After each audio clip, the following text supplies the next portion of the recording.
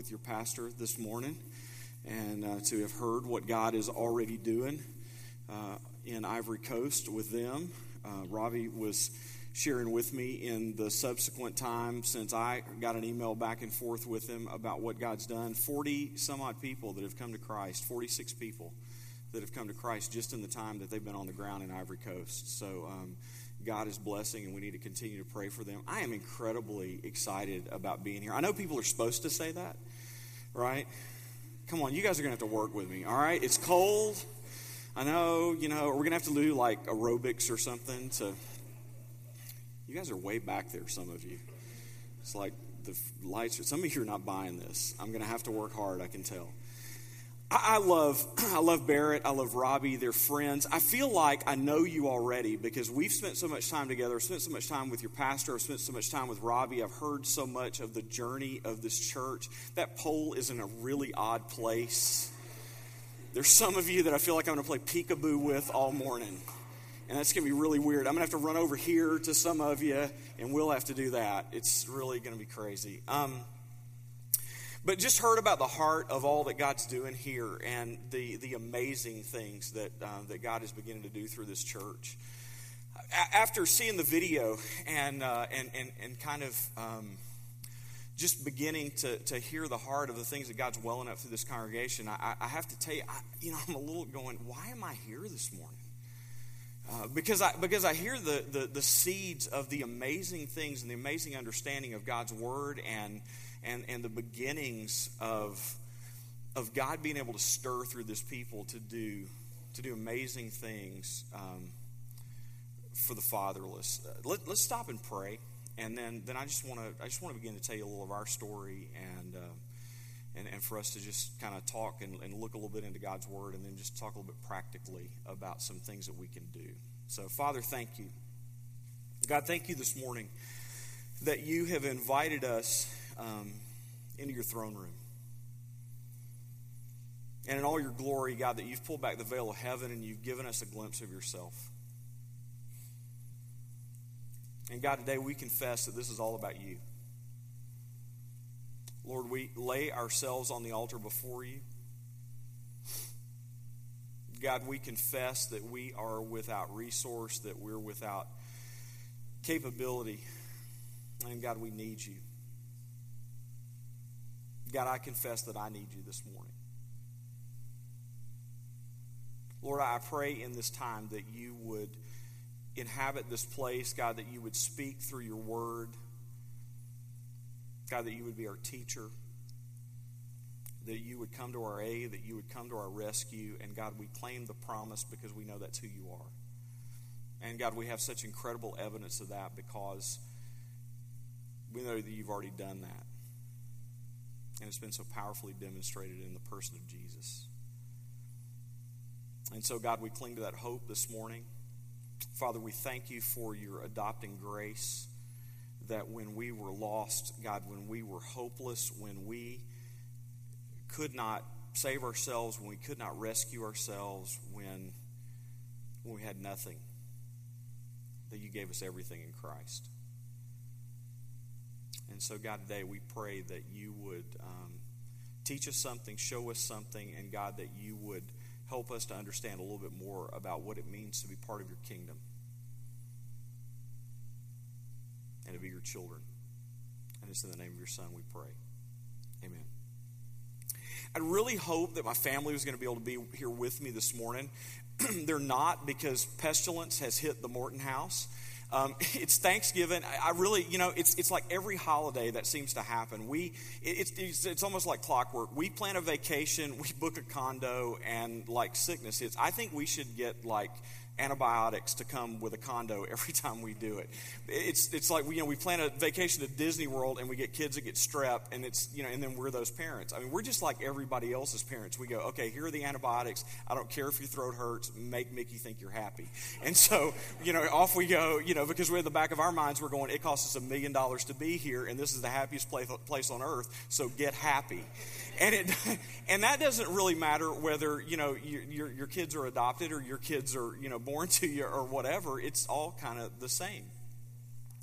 We didn't, Denise and I didn't set out to be adoptive parents. We didn't set out to be orphan advocates. We didn't really set out to be anything. As a matter of fact, I have to tell you that I sort of entered into all this stuff pretty reluctantly. When I was teaching at Southern Baptist Theological Seminary up in Louisville, Kentucky, we had journeyed for several years through infertility and had kind of worked through those issues, and that's the story of a lot of people who have come to adoption. And we had kind of worked through things, and we're working through and praying through the ethics of that stuff, and just kind of struggling. And there was a point that struggle led my wife to dive pretty deeply into the Scriptures, and diving into the Scriptures led her to begin to become just really convictionally impassioned about adoption. And so there was a point where she came and she said to me, I think we really need to think about adoption. And I gave her the most mature spiritual answer I have ever given in my life. I looked at her and said, absolutely not. Didn't pray about it, didn't think about it, didn't wrestle with it,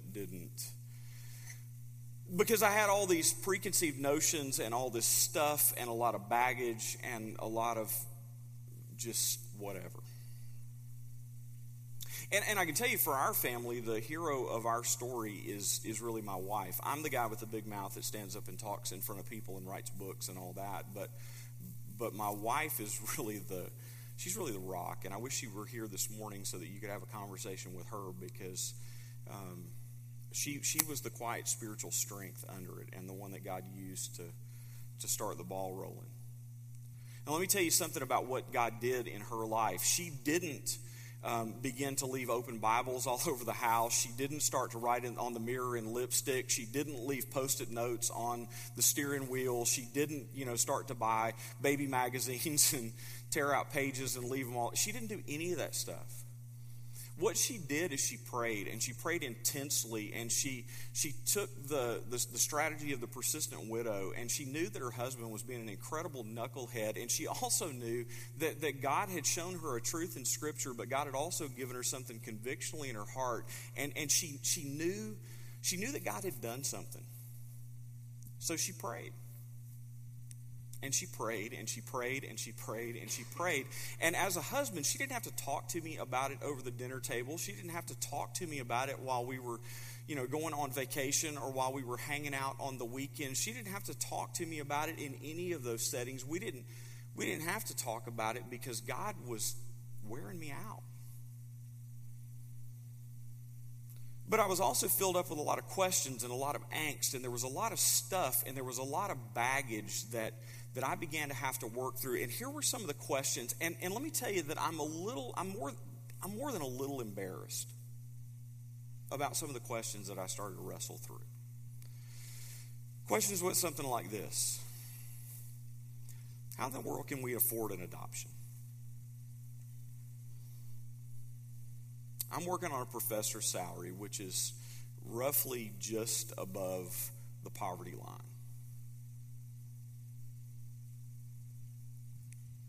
Got all this education debt and stuff sitting out there. How in the world am I going to swing this?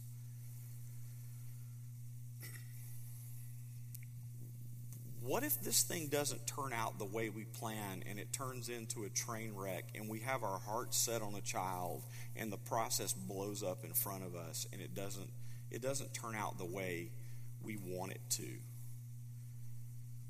and it doesn't turn out like a fairy tale? What if we adopt a child and there's something wrong with it?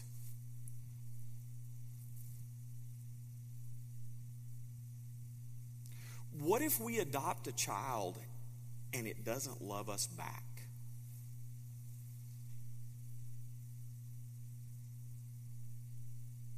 Some of you guys are shaking. Some of you are refusing to look at me right now, because you went, oh my goodness, this just got heavy and we're only like 6 minutes into the sermon. But I'm just telling you, that's the stuff that was going on in my gut.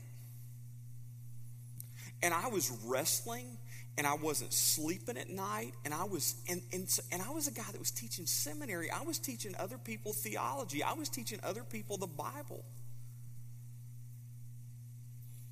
But I was also in a little bit of a place of rebellion. Well, there was a point where God humbled me, and he said, big boy, you need to live into your rhetoric.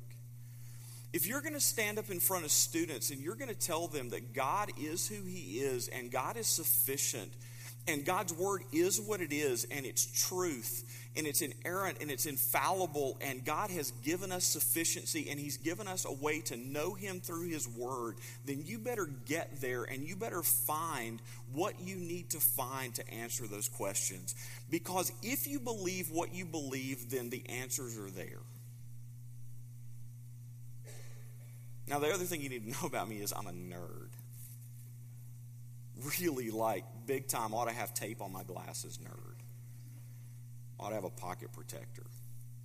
And so what I did is I went and I just started looking very systematically, beginning to end, start at the beginning of the story, move to the end of the story. And I don't think I had ever done that. There had never been a Sunday school class. There had never been a systematic theology class. There had never been a book. There had never been anything in anything I had experienced, none of my training, anything else that had ever helped me to understand adoption that way. It had never helped me to understand God's heart for orphans that way. And so I went there and started doing that digging for myself. And what I found blew my mind. When I started looking at the Bible from that perspective, what I found about God and what I found about his heart for orphans and what I found about an understanding for adoption just literally melted me. Let me start in a place and just tell you the thing that started the journey. Ephesians 1, beginning in verse 3. Sure, I knew that Paul talked about adoption. It's a great spiritual metaphor. It's an awesome way to talk about the way that we're brought to God, and it was a neat little illustration in Scripture. But talk about it leaping off the page and becoming practical. Paul says, "Blessed be the God of our Father, the God and Father of our Lord Jesus Christ, who has blessed us in Christ with every spiritual blessing in the heavenly places." Now check this out. Even as he chose us in him before the foundation of the world, that we should be holy and blameless before him. In love, he predestined us for adoption through Jesus Christ, according to the purpose of his will, to the praise of his glorious grace, in which he has blessed us in the beloved. Now, let's just kind of stop right there and unpack that for just a second. Without getting into the theological nuancing and having the debate that nobody wants to have this morning, because y'all don't want to stay here that long. That was a joke. You guys can laugh. The point of this verse is that what I finally kind of began to see and what jumped off the page is that adoption for God is not plan B. That what Ephesians 1 says, what verse 4 says, is that for God, adoption to bring us into his family wasn't plan B, it was plan A. It says, before the foundation of the world. So before God spoke the world into being, it was his plan that when the world was broken by sin, which he knew was going to happen, and this will blow your mind. This is going to ruin your lunch. This is going to mess your nap up today. This is going to kind of probably tilt your world a little bit off its axis. Before the world was going to be broken by sin, God knew that it was going to be broken by sin, and the process by which he was going to bring us back to himself is adoption. Whoa. Now here's what else I figured out. As I sat and wrestled with that, something else became abundantly clear to me. That all those questions that I had about adopting a child, God didn't have any of those questions about me. How much was an adoption going to cost? That question never occurred to God because God paid the ultimate price to redeem you and me. He gave his own son. Well, what about if the thing was going to be a train wreck? God knew it was going to be a train wreck. He knew that he was going to send his own son to earth, and he was going to be spit on and reviled and rejected, and it was going to be a mess, and that his son was going to have to pay the price of being humiliated and crucified by the people that he created and loved. Well, what about if there was something wrong with that child and there was going to be some brokenness or some hurt that was going to be hard to heal, or maybe even impossible to heal? Hey, all I've got to tell you is look in the mirror. Because you and I are no prize. We're not the cutest baby in the nursery. We're a mess. And God didn't count that against us. He looked at us and he said, even in our brokenness, even in our messiness, he sent his son to die for us. And he redeemed us in our mess. And he continues to walk with us and continues to be patient with us. And he continues to provide for our redemption, and he provides for our sanctification day by day, by his Spirit, as he changes us a little bit more and a little bit more and a little bit more and conforms us into the image of his son.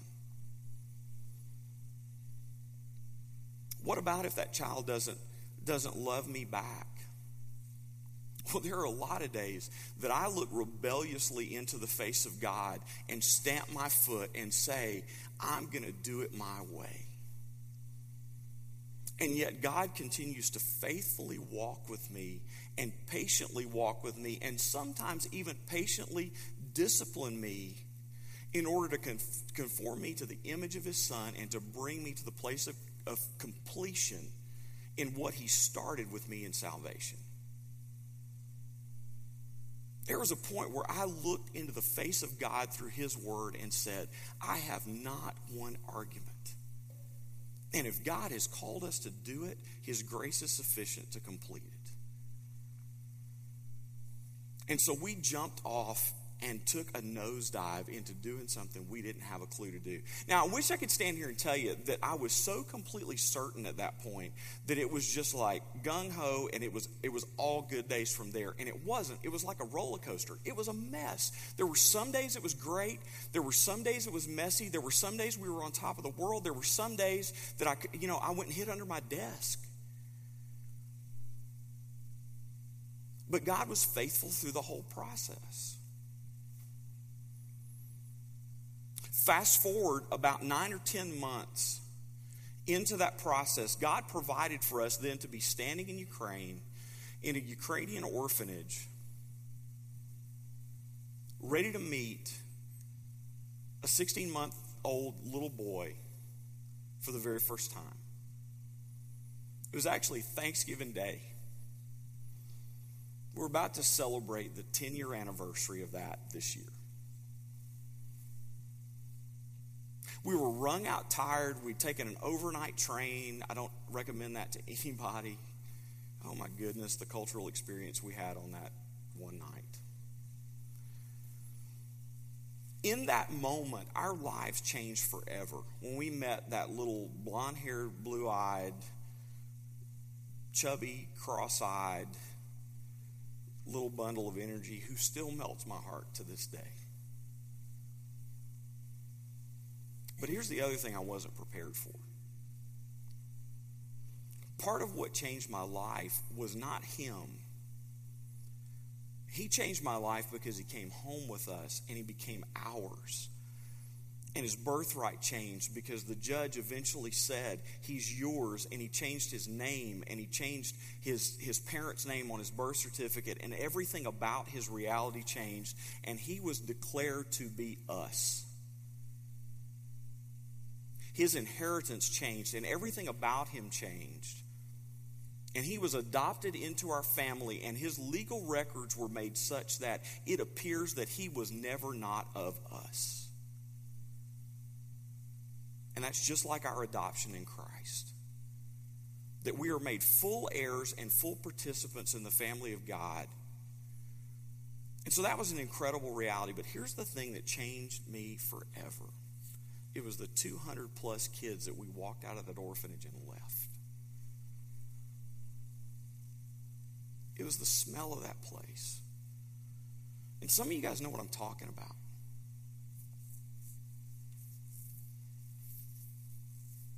I don't know how to describe this, but Eastern Europe, every place in the world, there's a little bit of a different kind of thing. But Eastern Europe is one of those places, and because our kids are adopted from there, and we've been in and out of orphanages over and over and over and over and over in Eastern Europe, I've come to understand this. I don't know what it is, but every Eastern European orphanage that I have ever stepped in over the course of the last 10 years, they all smell the same.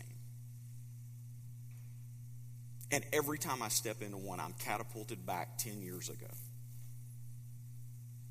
into that moment. It did something. Well, there were some other things that we kind of found. And I want to kind of walk through that with you today a little bit, and to maybe kind of help you to see some things and to find some things and to understand how the gospel is relevant to that, and how this is a part of the call that God places on our lives to be the church and to carry the gospel of Jesus Christ to the world. First thing, if you'll turn your Bible to Mark chapter 12. In Mark chapter 12, we find this scribe. Do you ever think of Jesus having a sense of humor? Yeah, no. Most of you are lulled to sleep at this point, I can tell. I thought it was cold enough in here that you wouldn't be, but no. Hello? Anybody out there? Is this thing on? Are we? I think, culturally, we kind of think of Jesus as that like blonde-haired, blue-eyed guy that's on most of our grandmother's walls. Kind of got that faraway look in his eyes, sort of aloof. Or like the movies, Jesus is kind of walking around like he's, dropped a little acid or something, and he's just kind of, that's not Jesus at all. I think Jesus was very present with people. He was there. He was in the moment. If you really read the Gospels and you read them with the edge that they're written with, Jesus had kind of a sarcastic edge to him at times. I didn't really mean for you to check the thermostat or so. Turn it down so people will kind of get cold and they'll pay attention. But Jesus kind of had this edge to him. And this is kind of one of those passages where when we read it, I don't think we get the context of what's going on. So here's this scribe, and he comes, he sort of comes walking up to Jesus, and I think he's like one of these guys that's like this kind of, sort of nerdy, sort of, like lawyer type that walks up to Jesus, and he's trying to have an aha moment with him, kind of a gotcha moment, like I'm gonna say something, and I'm gonna put something out to Jesus that's gonna get him so twisted up that he's not gonna be able to answer, and I'm gonna show everybody that Jesus is a fraud. Yeah, well, lots of luck with that. And so here's kind of how it goes. And so one of the scribes came up and heard them disputing with one another, and seeing that he answered them well, he asked him. So seeing that Jesus answered all the other questions well, I think I'm smart enough that I'm going to throw out a question that he can't answer well. Which commandment is the most important of all? So he lobs Jesus a softball. Let's see how that works out for him. Jesus answered, the most important is, Hear, O Israel, the Lord our God is one. And you shall love the Lord your God with all your heart, with all your soul, and with all your mind, and with all your strength. The second is like it. You shall love your neighbor as yourself. There is no other commandment greater than this. And the scribe said to him, You are right, teacher. Wow, that's awesome. So the dude looks at Jesus and said, Hey, you got the question right, Jesus. Dillweed. Of course he did. He's the Son of God. He's going to get them all right. He said, Teacher, you truly said that there is one and there's no other beside him, and to love him with all the heart and with all the understanding and with all strength, and to love one's neighbor as oneself is much more than whole burnt offerings and sacrifices. To which Jesus saw that he'd answered wisely and said to him, You're not far from the kingdom of God. After that, no one dared answer him any more questions. Here's what's happening, and here's the sarcastic moment that we miss. As a scribe of Israel, this dude walked up to Jesus, and he's got a particular clothing rig on that is sort of impressive. He walks up, and he's got a phylactery tied right between his eyes that has 4 passages of Scripture in it. One of them is Deuteronomy 6, 4 through 6. Hear, O Israel, the Lord our God is one. You shall love the Lord your God with all your heart, with all your soul, with all your mind, and all your strength. You shall teach it to your children, da-da-da, da-da-da, da-da-da. This dude has this verse tied right smack between his eyes. And so what Jesus has just said to him is, bro, you have just missed something that is so obvious that it's tied right between your eyes, but yet you have missed it and you're not doing it. Because what you've missed is that you're supposed to love God, and out of that love for God, you're supposed to love people. And out of the love and devotion that you have for God and who you think God is and the worship that you have for God, you're supposed to tangibly live that to people. And there's a point to how you worship God that's supposed to be extended to people. And Jesus kind of throws a sarcasm bomb on him that says, hey, Captain Obvious, quit trying to be so religious. Quit trying to check off all the boxes. Quit trying to keep all the feasts. Quit trying to make sure that you give to all the offerings. Quit trying to do all the things that are expected of you and just hit the basics. Love God, and out of that devotion, love people. Why? Well, I'm glad you asked. Deuteronomy chapter 10. Run back over there for just a second. I promise you this has a point. Deuteronomy 10. We're actually going to start back. It says verse 18 on the screen. We're actually going to start back in verse 16. If you go all the way back in the Old Testament, God has been hitting this drumbeat with his people all the way along. From the very beginning. This actually goes all the way back to Job. If you want to go all the way back in chronological order and begin to work all the way through the chronology of the scriptures, Job was saying this all the way back in the time of like Genesis chapter 10, and it runs all the way through the scriptures over and over and over again. God is saying this through his people. Deuteronomy 10, verse 16. Circumcise therefore the foreskin of your heart, now that I have your attention. But that's important. Because here's what he's saying. He's saying to them, don't just do stuff on the outside. Don't just do the ceremonial stuff. Don't just do the stuff that people pay attention to on the outside. Don't just check all the boxes on the outside. Do the stuff from the heart. Do the stuff that matters from the inside. Be no longer stubborn, for the Lord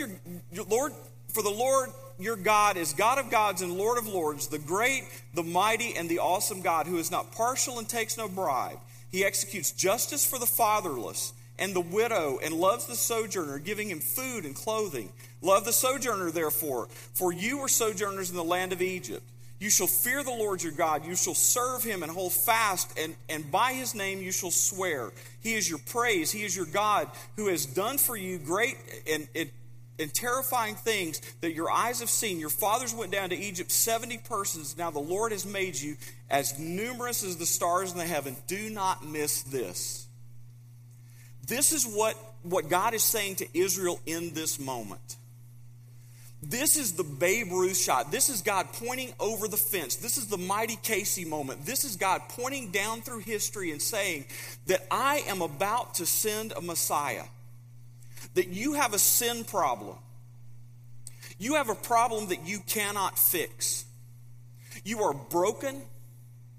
You're trying to fix it. I've given you sacrifices. I've given you things to do. I've given you ways to put Band-Aids on it. And some days you're going to do well with that and other days that you're not. But all it proves is that you cannot do anything about your sin problem on your own. But what he's asked Israel to do is he's asked them to be different than all the people around them. While all the people around them are victimizing widows, they're victimizing orphans, and they're victimizing sojourners. They're taking advantage of them. They're enslaving them. They're treating them poorly sexually. They're doing anything because they don't have rights and they don't have a voice. While all the peoples around them are doing that, God is saying to them, I want you to be different. I want you to bring them in. I want you to care for them. I want you to take them into your families. I want you to provide for them in offerings. I want you to leave things in the field so that they can be fed. I want you to make provision for them. Because I want you to look like me. Because that's what I'm about to do for you in a Messiah. So Israel, what I want you to do is I want you to testify to the peoples of the world about who I am. So that over and over and over and over again, the peoples of the world will look at you and they will see who your God is and they will understand who I am and they will expect the Messiah that I'm about to send through you. Look at it. Continue to go through. Look at the passages that are up on the screen. Deuteronomy, Exodus, Psalms. You can go through. You can see this all the way through. Look at the passages in Isaiah that refer to orphans. Look at the passages down through the minor prophets, even going as far as down into all the way down through all of the minor prophets. Every time widows, orphans, and sojourners are mentioned throughout the Old Testament, whether it's God rebuking the people because they haven't cared for them or it's God giving the people an admonition to care for them, it's always the same deal. God is saying, do it because it shows something about my character, or he's rebuking the people and saying you've been living in disobedience, and one of the evidences that you've been living in disobedience is that you're not showing the people around you my character. Does that make sense? So over and over and over again, what God is saying to his people is the way you care for widows and orphans testifies to my character, and ultimately it testifies to the gospel. It testifies to my goodness, and it testifies to my sending of salvation. Because this is how I send salvation. That when you were defenseless, when you had no ability to save yourself, when you were dead in your sins, when you were dead in your trespasses, when you could do nothing to save yourself, I provided for you. So we jump over on the other side of the cross. We look at a verse like James 1:27. What does James 1:27 say? Pure religion is this: to visit widows and orphans in their distress and to keep oneself unstained from the world. So we as the church then receive that counsel. We look at that. We receive what James has said.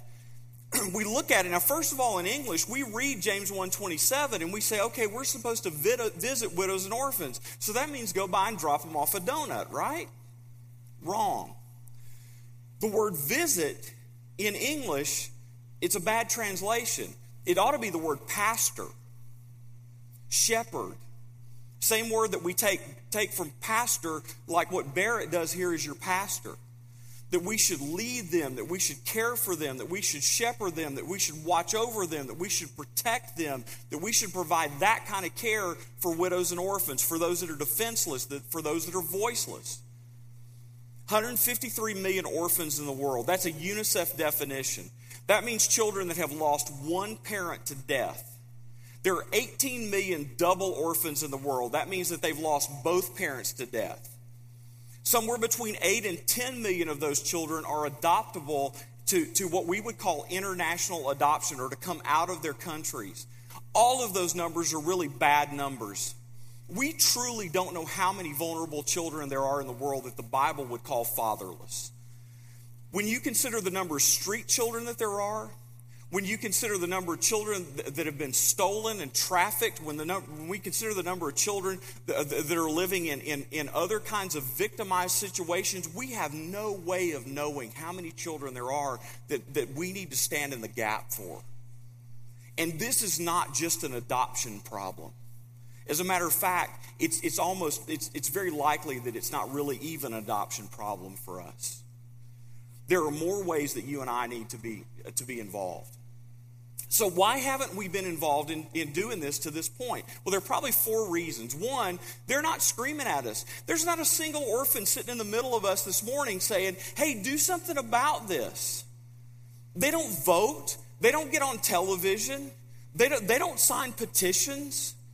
They're out of the way. They're not advocating for themselves. The second thing is we've come to believe that this is the state's problem. In our own context, DCS takes care of that. That's why we pay our taxes. That may be why we pay our taxes. We may have convinced ourselves that that's the way it should be, but James 1:27 in the Council of the Bible says that it's not a state problem, that it's a church problem. That God's given us the mantle to take up to care for the fatherless, not the government to do it. Go look in by the way, this is free advertisement. Go to Job chapter 29.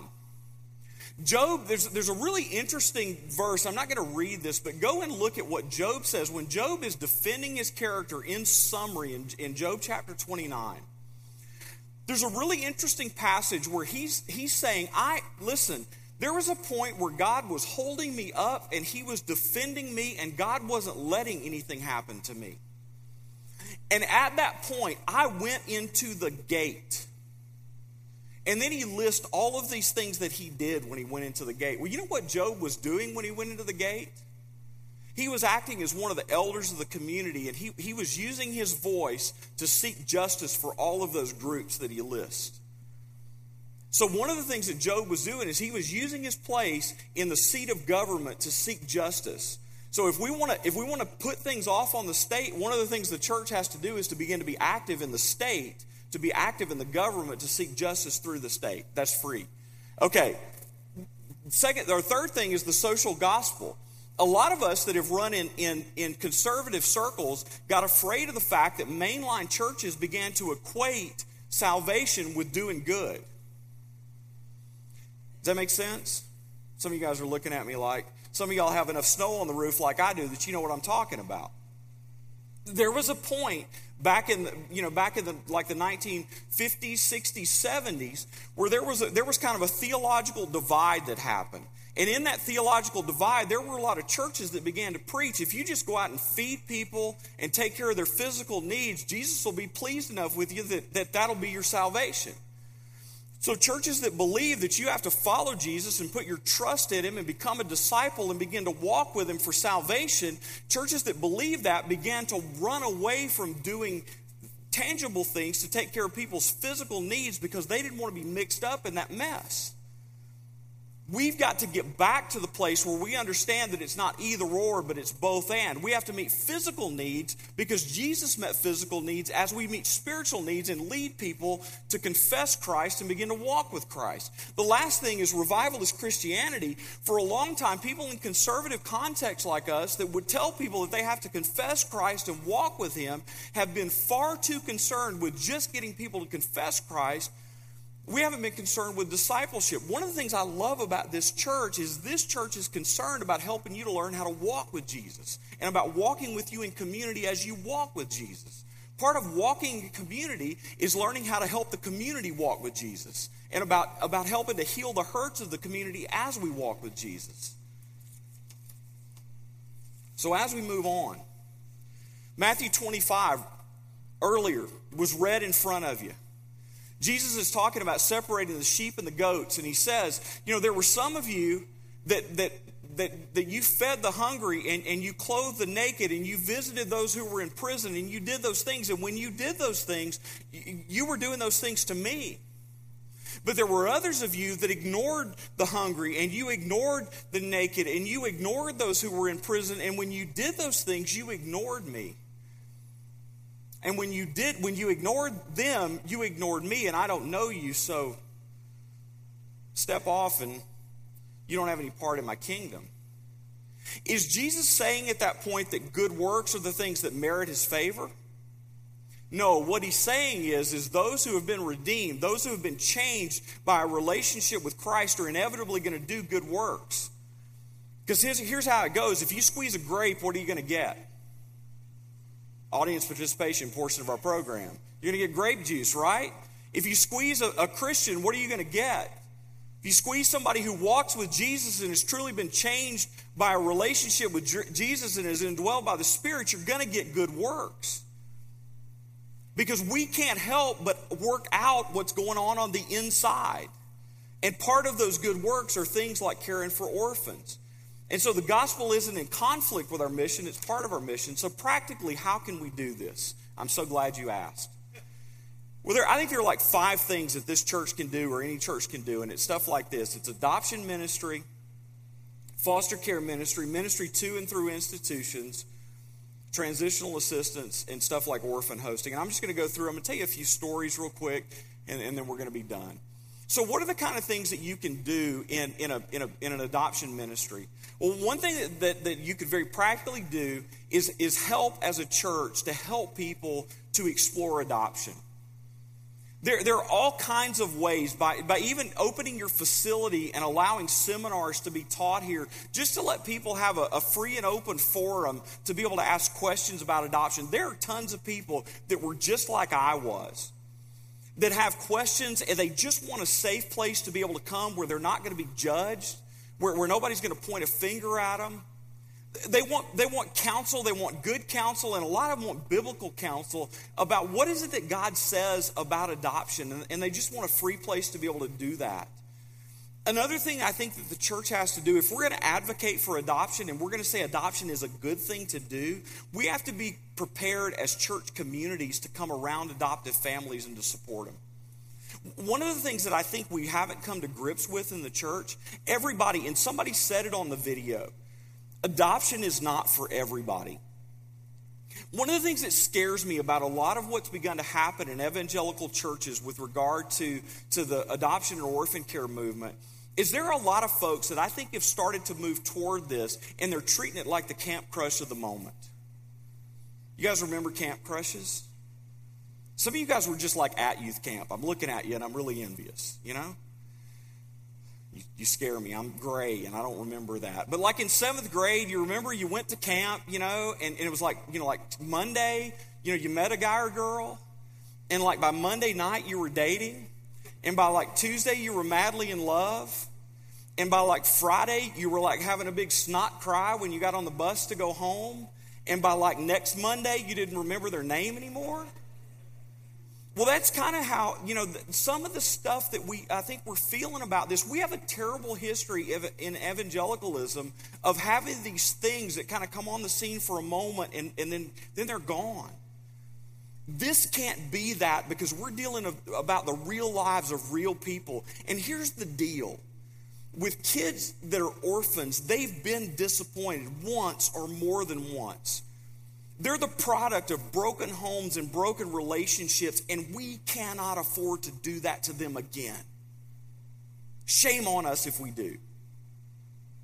So in the name of Jesus, we have to bring to them stability. We have to bring to them homes and things that count. And part of that is the church coming around families who commit to adopt. A lot of families that I've counseled with over the years who have stepped into adoption thinking that the hard part is getting to a child, never realizing that the hard part starts when they come home.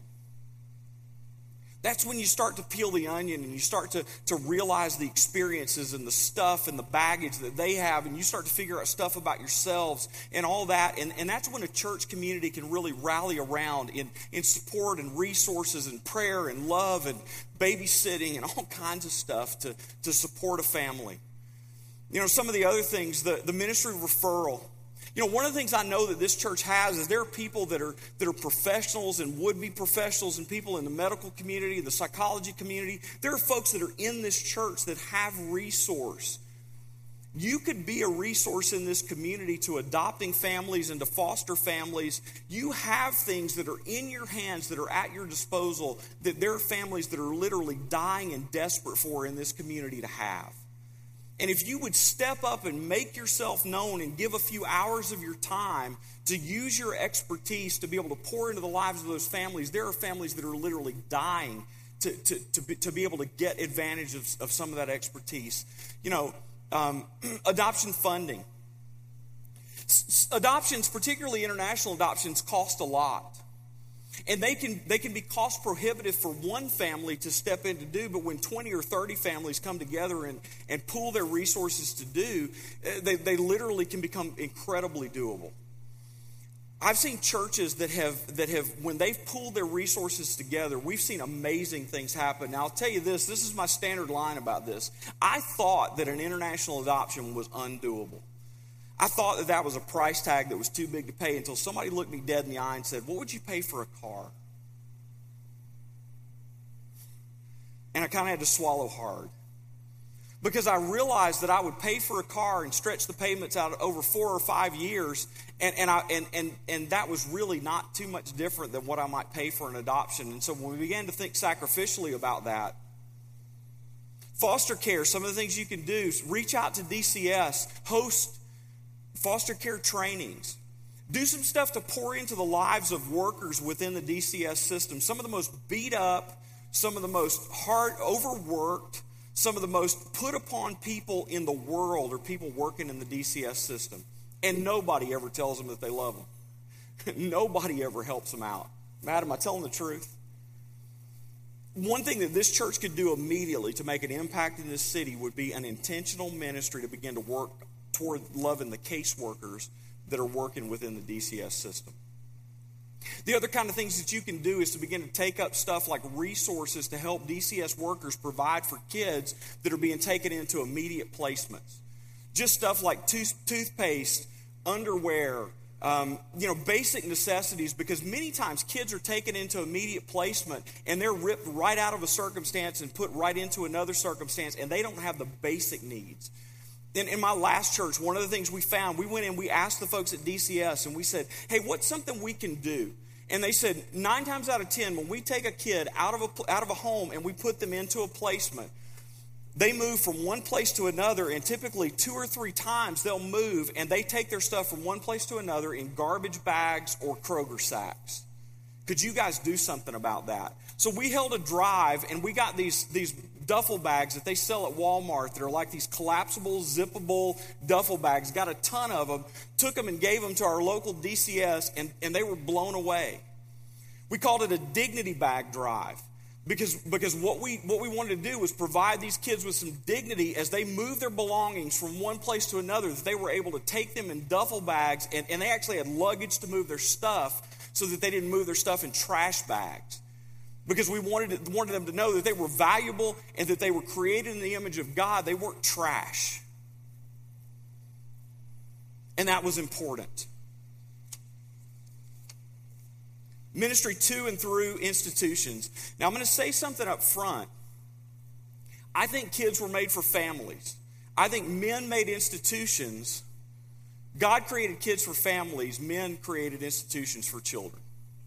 So let me say that right off the bat. I don't think institutions are the best plan for kids, but I think the reality is we have institutions right now, and some of those are the best things that we can do. I think in many cases, some of the things that we've done where we've created family-style institutions for kids are some of the greatest places that we have for kids to be. I can tell you stories about some places domestically and internationally where kids are in family-style kinds of places, particularly kids that are unadoptable. And those kids are being loved on in family-like environments. And it's amazing the kind of care that they're getting. But one of the places we can stand in the gap in the body of Christ is to do ministry to those institutions, particularly in those places where kids are in places that look like child warehouses in an international context.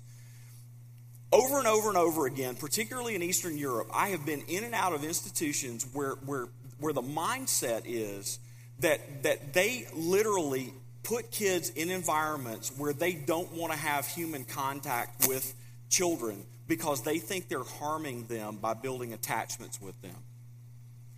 And one of the things that we've seen and taken on as a ministry is to go in to try to retrain and to try to re-educate the workers within those institutions to tell them, no, you're not harming the child. You're harming the child if you don't build an attachment with them. So we try to go in and retrench and retrain and tell them, you want to have the same workers spending time with those children. You want to hold them. You want to build attachment because you're helping that child to build a stable, basically a stable attachment that will serve them for the rest of their lives as a crucial building block for their entire life. Now, some of you listen to that. Some of you that have developmental psychology kind of backgrounds, you listen to that and that clicks and you go, I understand exactly why you say that. Some of you guys are going, hey, I don't know so much about that. Well, let me tell you this. That makes sense from a developmental psychology background, but it also makes sense from a faith development background, and here's why. Because if a child begins and they get a healthy sense of attachment in the beginning, and an infant grows a healthy sense of attachment, and they learn that the world is a trusting place and that there's somebody that they can attach to and trust, study after study after study indicates that they will have an easier time developing a trust relationship with Christ later in life.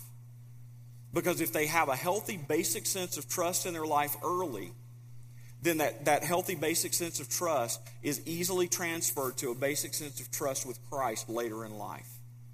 And so what we do early on by helping those workers learn how to treat kids well pays great dividends later in that child's ability to more easily accept the ability to walk with Jesus later. Another thing in this Constant Christian Presence program, it's the idea of actually sending missionaries into orphanages with older kids that are about to transfer out of the orphanage. In most countries, many countries throughout the world, at about 16 years old, the government begins the process of transferring those kids out and saying to them, it's time for you to go. Some of them a year or two before they finish a high school education, it's time for you to go. The government sometimes will provide them some sort of an ability to cash a check or have some way to live. Sometimes they don't. But they're put on the outside, and the statistics are very bleak for what happens to those children later. There are ministries that are beginning to pop up around the world that send missionaries into those orphanages, and in around grade 8 or 9 will begin to meet with those kids, disciple them, and help them to form a transition plan that they'll help them not only learn to walk with Jesus, but they'll help them to learn a skill and begin to think about what happens for life on the outside. Something we can begin to do as churches is begin to think about sending people and also begin to think about sending resources that would help them later. Last thing that I want to talk to you about, we'll skip over the transitional assistance, and let's talk about orphan hosting for just a minute. One last way that we as churches can be involved is by hosting kids, bringing them to, and this is particularly with international orphans, bringing them to the States in like camp kind of environments, giving them an opportunity to come here. Great way of sharing hope. It's a great way of sharing the gospel. Great way of helping them to see a world outside of the world that they live in. This is particularly effective with institutionalized orphans. Several years ago, my wife and I were a part of starting a nonprofit down in Mississippi where we have brought kids for several years from Eastern Europe to come to the States, have several weeks to be here, to kind of live in a camp-like setting with a family, to be loved on by a community. The results have been amazing. We've seen kids that have been loved unconditionally. We've seen kids respond to the gospel. It's been incredible. Some of those kids have been adopted. Some of them haven't. For the ones that haven't been adopted, we've seen lots of them be able to transition into a transitional assistance program where they've been able to step over the divide into a home where they've been able to live beyond their time in the orphanage and begin to transition into to independent life and learn a skill. And so there's some really cool things that are happening with some stories there. I want to tell you a story about one of the kids that was part of our first hosting group. He was 15 years old. Came to us. He had been in the orphanage at that point for a little over a year. His story was really bleak. At 15 years old, he was reading on about a third grade level. He'd never been to school. He had been in school for about a year and a half. He'd been profoundly neglected. He'd been removed from the care of his mother after just living in a really terrible situation. Alcoholic mom. She didn't send him to school. Didn't care for him. He pretty much had to fend for himself. He was a great kid. Just really flourished during the time that he was here. When we sat down with the orphanage director and heard his story, it was amazing to see who he was. He was the kind of kid that was just very caring and would stop and open the door for ladies, and was always trying to help, and always trying to to do something to be a part of taking care of somebody. Toward the end of our camp, he spent about 3 weeks with us. Toward the end of our camp, somebody sat down with him, and they wanted to just talk to him about life. He'd spent 3 weeks hanging out. There were about 200 volunteers that had come from our community over the course of 3 weeks that had interacted with these kids. They've been taught the gospel. They've been shown the gospel. They've been loved on in amazing ways. When somebody sat down with him to kind of have a debriefing interview, one of the questions they asked him, they said, "Kolya, what are you going to remember most about your time in America?"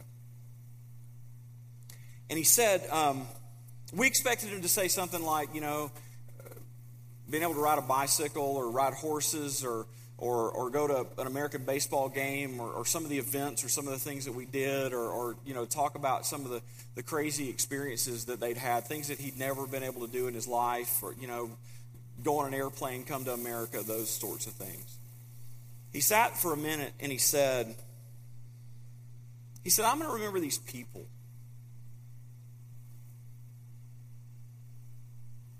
And he stopped and he said, because I've never seen people treat each other the way these people do. They help each other. They take care of each other. And they don't want anything from each other. They just love. I've never seen that before. Where I come from, everybody's looking out for themselves. And everybody's just trying to get something. And you always have to protect yourself.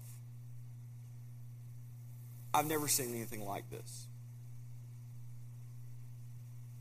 And the time I've been here has really made me start to think. I've never really thought about having a future. But I'm really starting to think about what I might do with my life.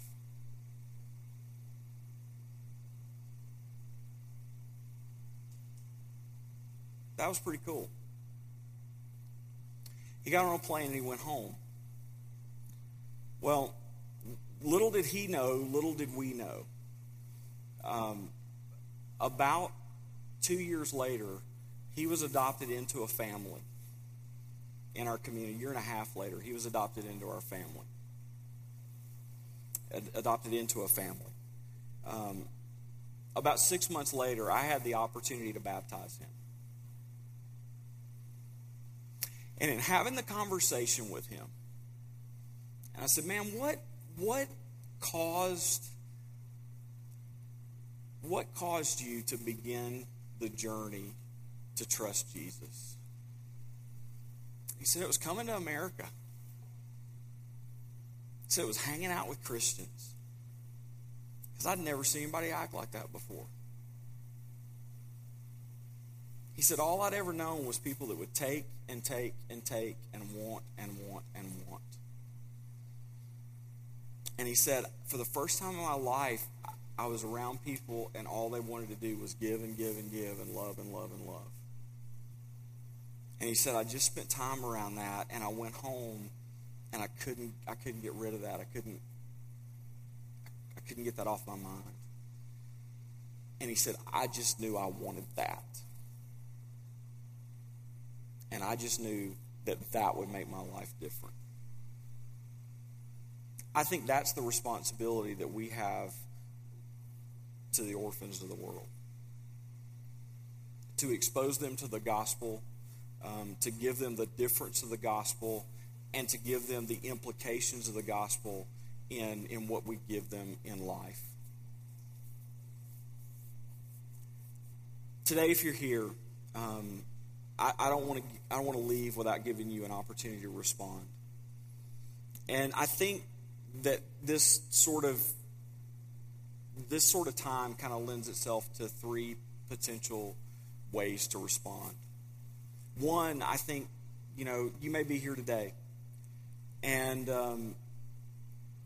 it may be that you're here and you heard the truth of Ephesians 1, and you're sitting here and you're saying, I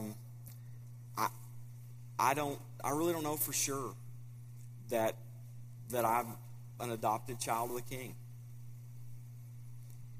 That I heard it, I know it, but I don't have the assurance that I've trusted Christ, that I've trusted what Christ has done for me, and that I've given my life to Christ and accepted the adoption that God has provided for me. Today's the best day for you to do that. Right now is the best time for you to do that, because there's no better time than immediately. God's provided it for you. He's extended the invitation. He's given everything that's needed, and God's made that offer open. There's absolutely nothing we can do to save ourselves or to fix ourselves.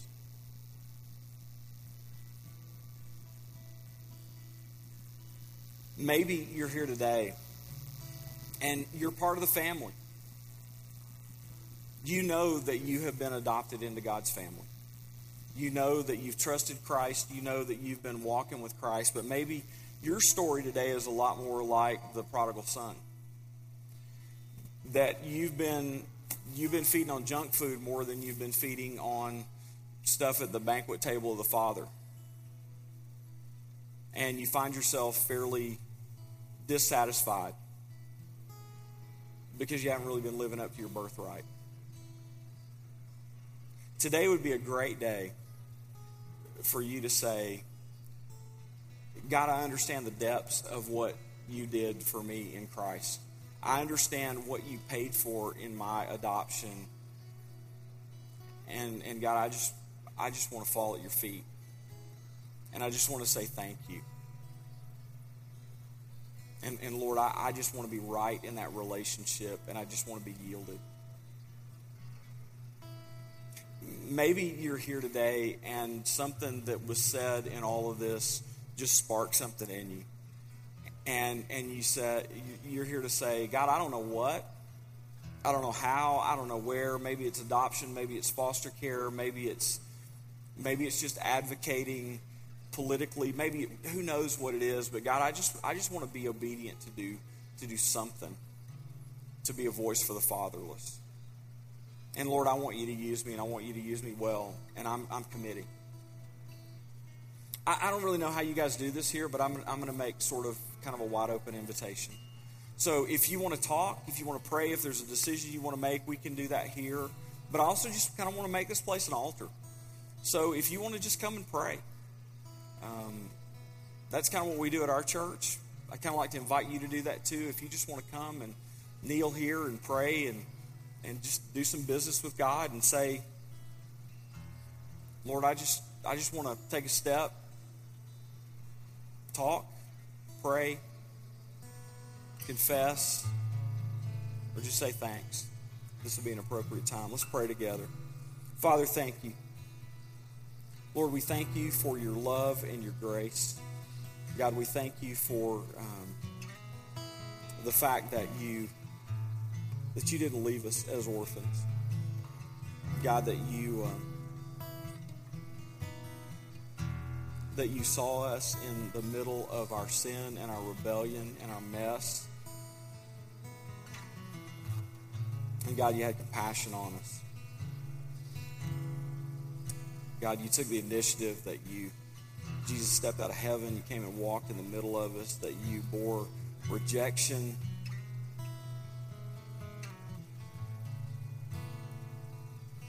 Spirit, today I pray that you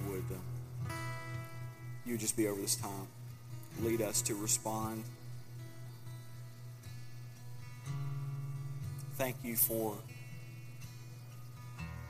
the truth of your word. And thank you for giving us a part in your business. Lord, we love you and we thank you. Have your way in this time.